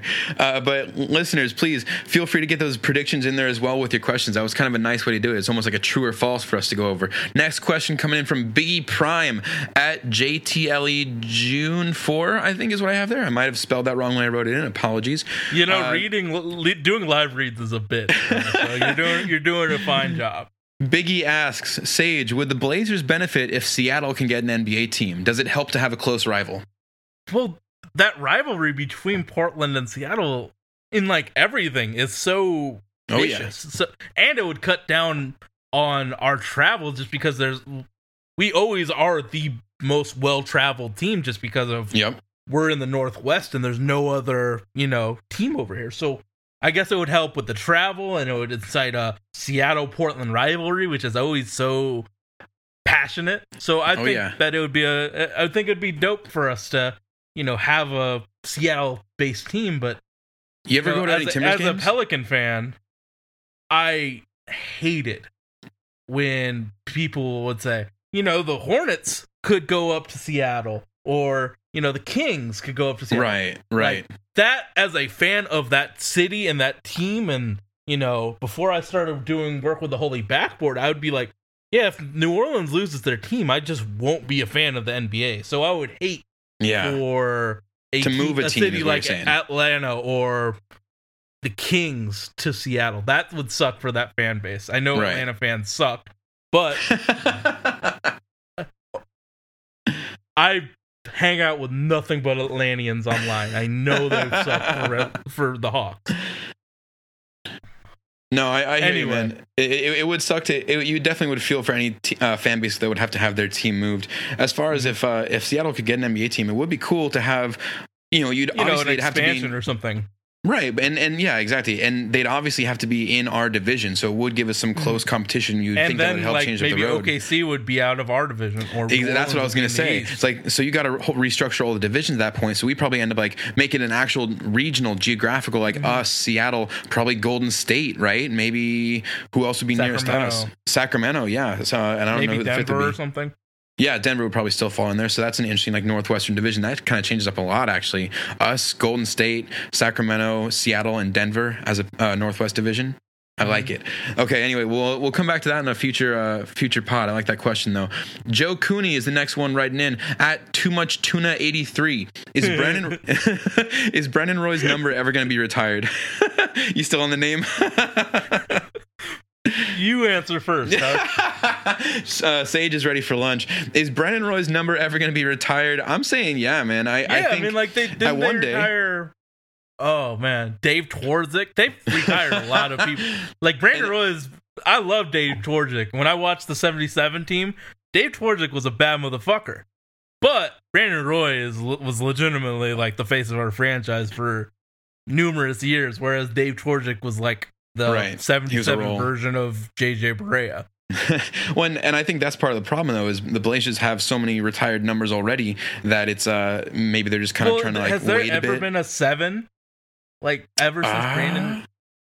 No, I don't think that's a good point too. You're not really seeing anyone else play that number. That's a very good point. So at the very least, there's like an unofficial respect for it around the franchise that no one else is picking that up. But yeah, I think we're both saying yes to that. It'll get retired one day. Next questioner coming in, Dana Bowie. Did Zach Collins' performance in the OKC game just save Neil Olshey's job? And thanks for the great pod. Thank you, Dana. Thank you for writing in. But what do you think? Did Neil Olshey just get saved by Collins last night? No. I mean, you feel good about Neil Olshey's job? You feel he's secure? Absolutely not. Like 2016 is always going to be the thing that Blazer fans have to think about when in regards to signing free agents. We spent so much money on Evan Turner and so on that 16 is the thing that's going to get him fired. I love the Zach Collins pick. I think he's a great player. But let's keep in mind when I said 10% of picks at pick 10 are good enough. Like I think he actually is, but then how do you feel about the Biggie pick? Because I from Jumpington, I didn't like it, but like that draft is gonna go like back in 10 years in the future. That draft is gonna be so deep, and the fact that we traded 2 lottery picks or 2 lottery tickets in a way, like every pick in that draft was a lottery ticket for a usable player. I don't think Zach Collins will be good enough to make up for. We could have had player A, B, and C. Yeah, it's tough to say because I know Malik Monk and some of the other ones that were drafted around that spot that people said the Blazers could have taken. Donovan Mitchell, baddest boy, but like, and that one's gonna sting for sure. But I like Zach Collins, man. I think he's looking good. Like, defensively, he's special. He and like we talked about earlier, that like post up defense and pick and roll defense, he excels at, which is so rare with a big. And like, even last night, you're good at one or the other. We saw in the matchup last night, he got out on the arc in a mismatch and still managed to stay with his opponent all the way to the basket. He defended all the way in. How old is he? He's not old. 20? Yeah, man, he's down there. He's definitely. How many kids that are 20 years old? And goddamn, I can actually use kids now. I'm old balls. How many kids, 19 or 20, know the rules of verticality and then follow them defensively? He's special defensively.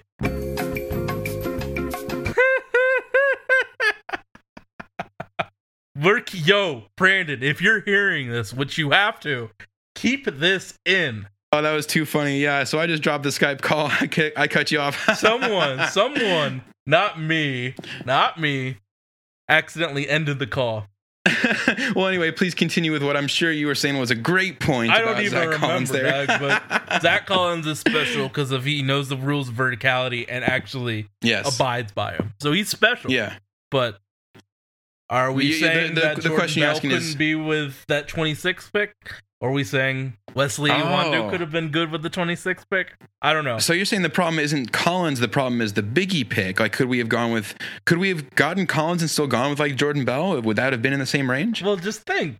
I think that I think that pick was based on our necessity to have a big, because the year before then, we only had one healthy big in the playoff series versus Golden State. I think Neil's strategy was, we're never going to not have that we're never going to have that problem of too few bigs for a series. And he went with 2 bigs. How would our team look with Jordan Bell and Zach Collins? I still love Wesley Iwundu. So how would our team look with a small forward that can play, make, hit threes, and defend? Yeah, and you know, everyone has heard me say plenty that a small forward that can play both ways is kind of the critical piece we keep missing on out here. Yeah, it's a fair point. I know people love their Biggie picks, but I've been anti-Biggie for a while. I think it's all about, like, with a big, I think the number one thing you have to have is defensive. Like, you have to be a threat defensively. I don't think Biggie has lateral quickness to keep up with bigs in this NBA. Yeah, Biggie's definitely not a center. He's a smaller player. Could you imagine him chasing what about Ryan Biggie as like a Draymond? Well, what about Biggie as like a Draymond Green, like kind of that player that can switch? Draymond Green, he doesn't have the lateral. Defense? Okay. I see where you're going with that. On to the next question. I'm sure that I'm going to get a lot of hate mail for all of the anti-Biggie shit. You're good, bro. We'll send it your way when we get it sent to the Trailcasters. Right? Yeah, we'll get your Twitter handle back up there, actually, for everyone to write it straight to you. Next question coming in from Kim Thrasher at Kim Thrasher. She is awesome. I think her birthday was a few days ago too. Oh, well, happy birthday, Kim. First question: who knew this would be such a good game? I assume they're talking about OKC last night. You watched that one, right? Doug, I do broadcast about this team, so yeah, I did watch it. I said that they were going to win, but yeah, you know, those rivalry games, those division games are passionate, and when both teams really want this win, you know, beautiful things can happen. So shout out to our team for getting that all important W. All right, so I know we talked about this earlier, but Kim's second question is the way the good guys are playing right now, how far do you think they go into the playoffs? So Sage, let's get your official prediction. What seed do we finish with in the playoffs? 5th. Okay, yeah, that's in the range. And matching up against what? Timberwolves or OKC? Yeah, Timberwolves. I see it too. Yeah, I think I'm on the same page with you. I could take better than 5th, but we probably match up with either the Wolves or OKC, and I'm looking forward to either one. And if we match up with those two teams, do you think we win? Timberwolves or Spurs? I think Timberwolves, Spurs, or OKC, I think we have a pretty good chance to take the series on. I'm most worried of those 3. I would say I'm most worried about OKC. The Russ like going nuclear factor. Yeah. And then it's a toss-up between Timberwolves and we or don't Spurs have anyone to guard Paul George. Aminu's done a pretty good job of that. But are you going to take Aminu away from Carmelo Anthony? I will say, when I watched Aminu in New Orleans, he guarded prime Carmelo Anthony, in fact, better than anyone I've seen. Well, you've heard the comments from Carmelo. Like, he knows he's over the hill now. He was talking the other day about how he has to take a diminished role. He's not the player he was. In 4 games with a ton of rest beforehand, you could see prime Melo. So I wouldn't I might let Chief be on Melo just because I know for a fact he can stop him. Well, the real critical thing is we need a healthy Mo Harkless back to really make that matchup work. So, okay, yeah. In that case, I would definitely lean towards wanting the Wolves or the Spurs in there. And, man, a series against LaMarcus would be amazing. And I feel like we would do well against the Wolves. Just think about all the just because they can't shoot threes. Pettiness that will come through with a Spurs matchup. Yeah, that'd be fun.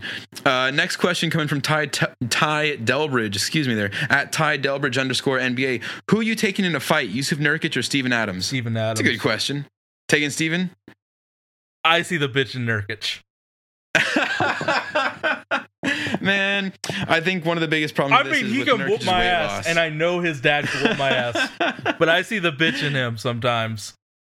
No, I'm standing with the Bosnian Beast. I think Steven Adams has got the visual. He looks the part. He's got the mustache and the hair. He looks like Aquaman from the new movies or Game of Thrones if you want to go that direction too. But I mean, Nurkic, man, like I feel like he's got this kind of the quiet swagger about it. Not super quiet. He's not quiet at all. He's not quiet. Like if you think I'm loud, he's just as loud as me, Doug. I'm just saying he's giving the look. He's saying you don't want this. I'm more afraid of the guy who's keeping his hands down and not trying to do it than the guy who's already pushing, ready to go. You've seen Nurkic push shooting guards around trying to act tough. I don't see Steven Adams picking on a guy 100 pounds lighter than him and 7 inches shorter. I'll roll with Steven Adams. What Nurkic is going to do is he's going to take the first push and flop over, and he's such a good flopper that he's going to convince Adams. He's going to sell it so well, he's going to convince Adams to come down, like kind of lean in, and he's going to get him hook him around from behind. He's going to start raining down. Jiu-jitsu. Yeah, get some ground and pound going. Man. Okay, final question, guys. Thanks for sticking with us. Who do you Sage think, again. Who's the NBA player you would least like to get in a fight with? The NBA player that I would least like to get in a fight with, Perkins was pretty far up there back in the day, man. That guy always had KG, obviously. He's crazy. Never going to mess with KG. Man, I don't know. How about one I'd most like to get in a fight with? I feel like Ron Artest, man. I got a lot of hate rage for Ron Artest. He's one of the few I would like. He's definitely one of those that I would least like to get into a fight with. I think I know David West is a trained fighter, so he's a boxer. He could fuck shit up. But all right, let's go back to the listener questions, not my. Wait, what about Blazers? Which is the scariest Blazer? If it's not Yusuf Nurkic, which Blazer would you put up against Steven Adams? Probably Ed Davis. I think he's about it. There you go. I think Ed Davis is about it. Yeah, I don't want to run into Ed, man. He's got it going. Okay, final question here. Let's roll on. And again, Sage, thank you for joining us. Thank you for filling in for Brandon. You've done a great Goldner impersonation today. We much appreciate it. He quotes Master P. I'm gonna leave that one for him to answer when he comes back. Last question from Michael Mann at Portland. Mike, is Yusuf Nurkic playing well enough this year for the Blazers to pay him big and keep him around for the future? Nope, not pay him big. You're not even gonna let me get there. Not pay him big. I mean, he's not doing bad, man. He's looking better the last couple games too. This is his year. He's supposed to remember the Marvin Williams contract year. Marvin Williams, how he plays out of his mind to get that next contract. Right. We don't see that with Nurkic. We see him get frustrated, then get 2 fouls and sit out the rest of the game, dog. Yeah, I mean, that's why I said I see the bitch in him. Okay, hold on. Let me just say this, though. Nate Mann on Rip City Project points out, since January 1st, Nurkic had... No. This is me. I got you. I had this from saved on the side. I was pulling this up. Nurkic has had 8 of his 10 best rebounding games in the new year since January 1st. So he got 15 of the last... In 15 of his last 16 games, he's committed no more than 2 turnovers. So we're seeing a better job on that end as well. He's shot over the last 5 games. He's like 61.5%. So his shooting percentages are going up. I mean, he's looking good. How many shots he's looking does he better. take in the last however many games? You said 5. How many shots did he take? He took a number, I think. All right, man. Yeah. I remember last time I was really mean to you about you wanted Meritek on the team. Oh, Mirotic, yeah. I want to address that. I've been watching Mirotic every game now. If Zach Collins didn't exist on this team, I think Mirotic would have been a fine addition. Okay. I can take that. I accept your apology if it was an apology. No, okay, but look, so before Oklahoma City, his previous 5 games for Nurkic, 17, 15, 14, 17, 16, that was the scoring. He also had like 13 rebounds, 7 rebounds, 13, 9. So, I mean, it's got room to improve, but it's not looking as bad as he did earlier in the year. As what far about as that goes, game against Utah? What about there are games where he looks absolutely uninterested to play basketball. I'm not. Yeah. And against a team this is contract year Nurkic. Are you feeling great about that? I don't feel like he's earning a big contract, kind of like what we said earlier, too. He's not going to get the money that he wanted to get. He's not playing well enough to earn it, plus just the idea that it's not the same market as it was even a few years ago, and I think that's what they're still comparing to. But do we keep him around? Does Portland still keep him around? I say yes. I think we see him another year at least. But I think, with that? Yeah. I mean, if someone knocks his socks off with a $14 million contract and we have the option to match, or if he says, I'll join you if you offer the same amount, I wouldn't. I would ask that team that he signs to for a sign-in trade, and then we have a $12 million trade exemption that a legitimately good GM could find a center for. So we were talking earlier saying like 12 or 11 or 10 would be okay, but you're saying like 14 is, so is like 14 the cap, or like 13 or 12 is like the mark for no more than that for Nurk this year? You know, it's crazy. Like Mason Plumlee, who we traded him for, is getting, I think, that much. And now it's like, I know he offers more than Mason, but like, oh yeah, I feel like because of this year, he might get less, but I think he deserves more. But so maybe he takes a 1 year or something with us. Well, then I don't know. Portland's not going to want that. Maybe a 2 and a 1 or something like that, because then he could be like he was drafted in 2013 because he was the Gary Harris draft or the CJ McCollum draft. Nurkic, yeah, I believe. 2014, first round of the 2014, 16th pick. Okay, yeah, because he got traded for Gary. I think, I don't remember. Yeah. Anyway, I think he might. You know, he might sign a 2 and 1, and then try and get that big money on the next like few years. I don't know, but honestly, the way people say like we're stuck with Nurkic, it isn't true.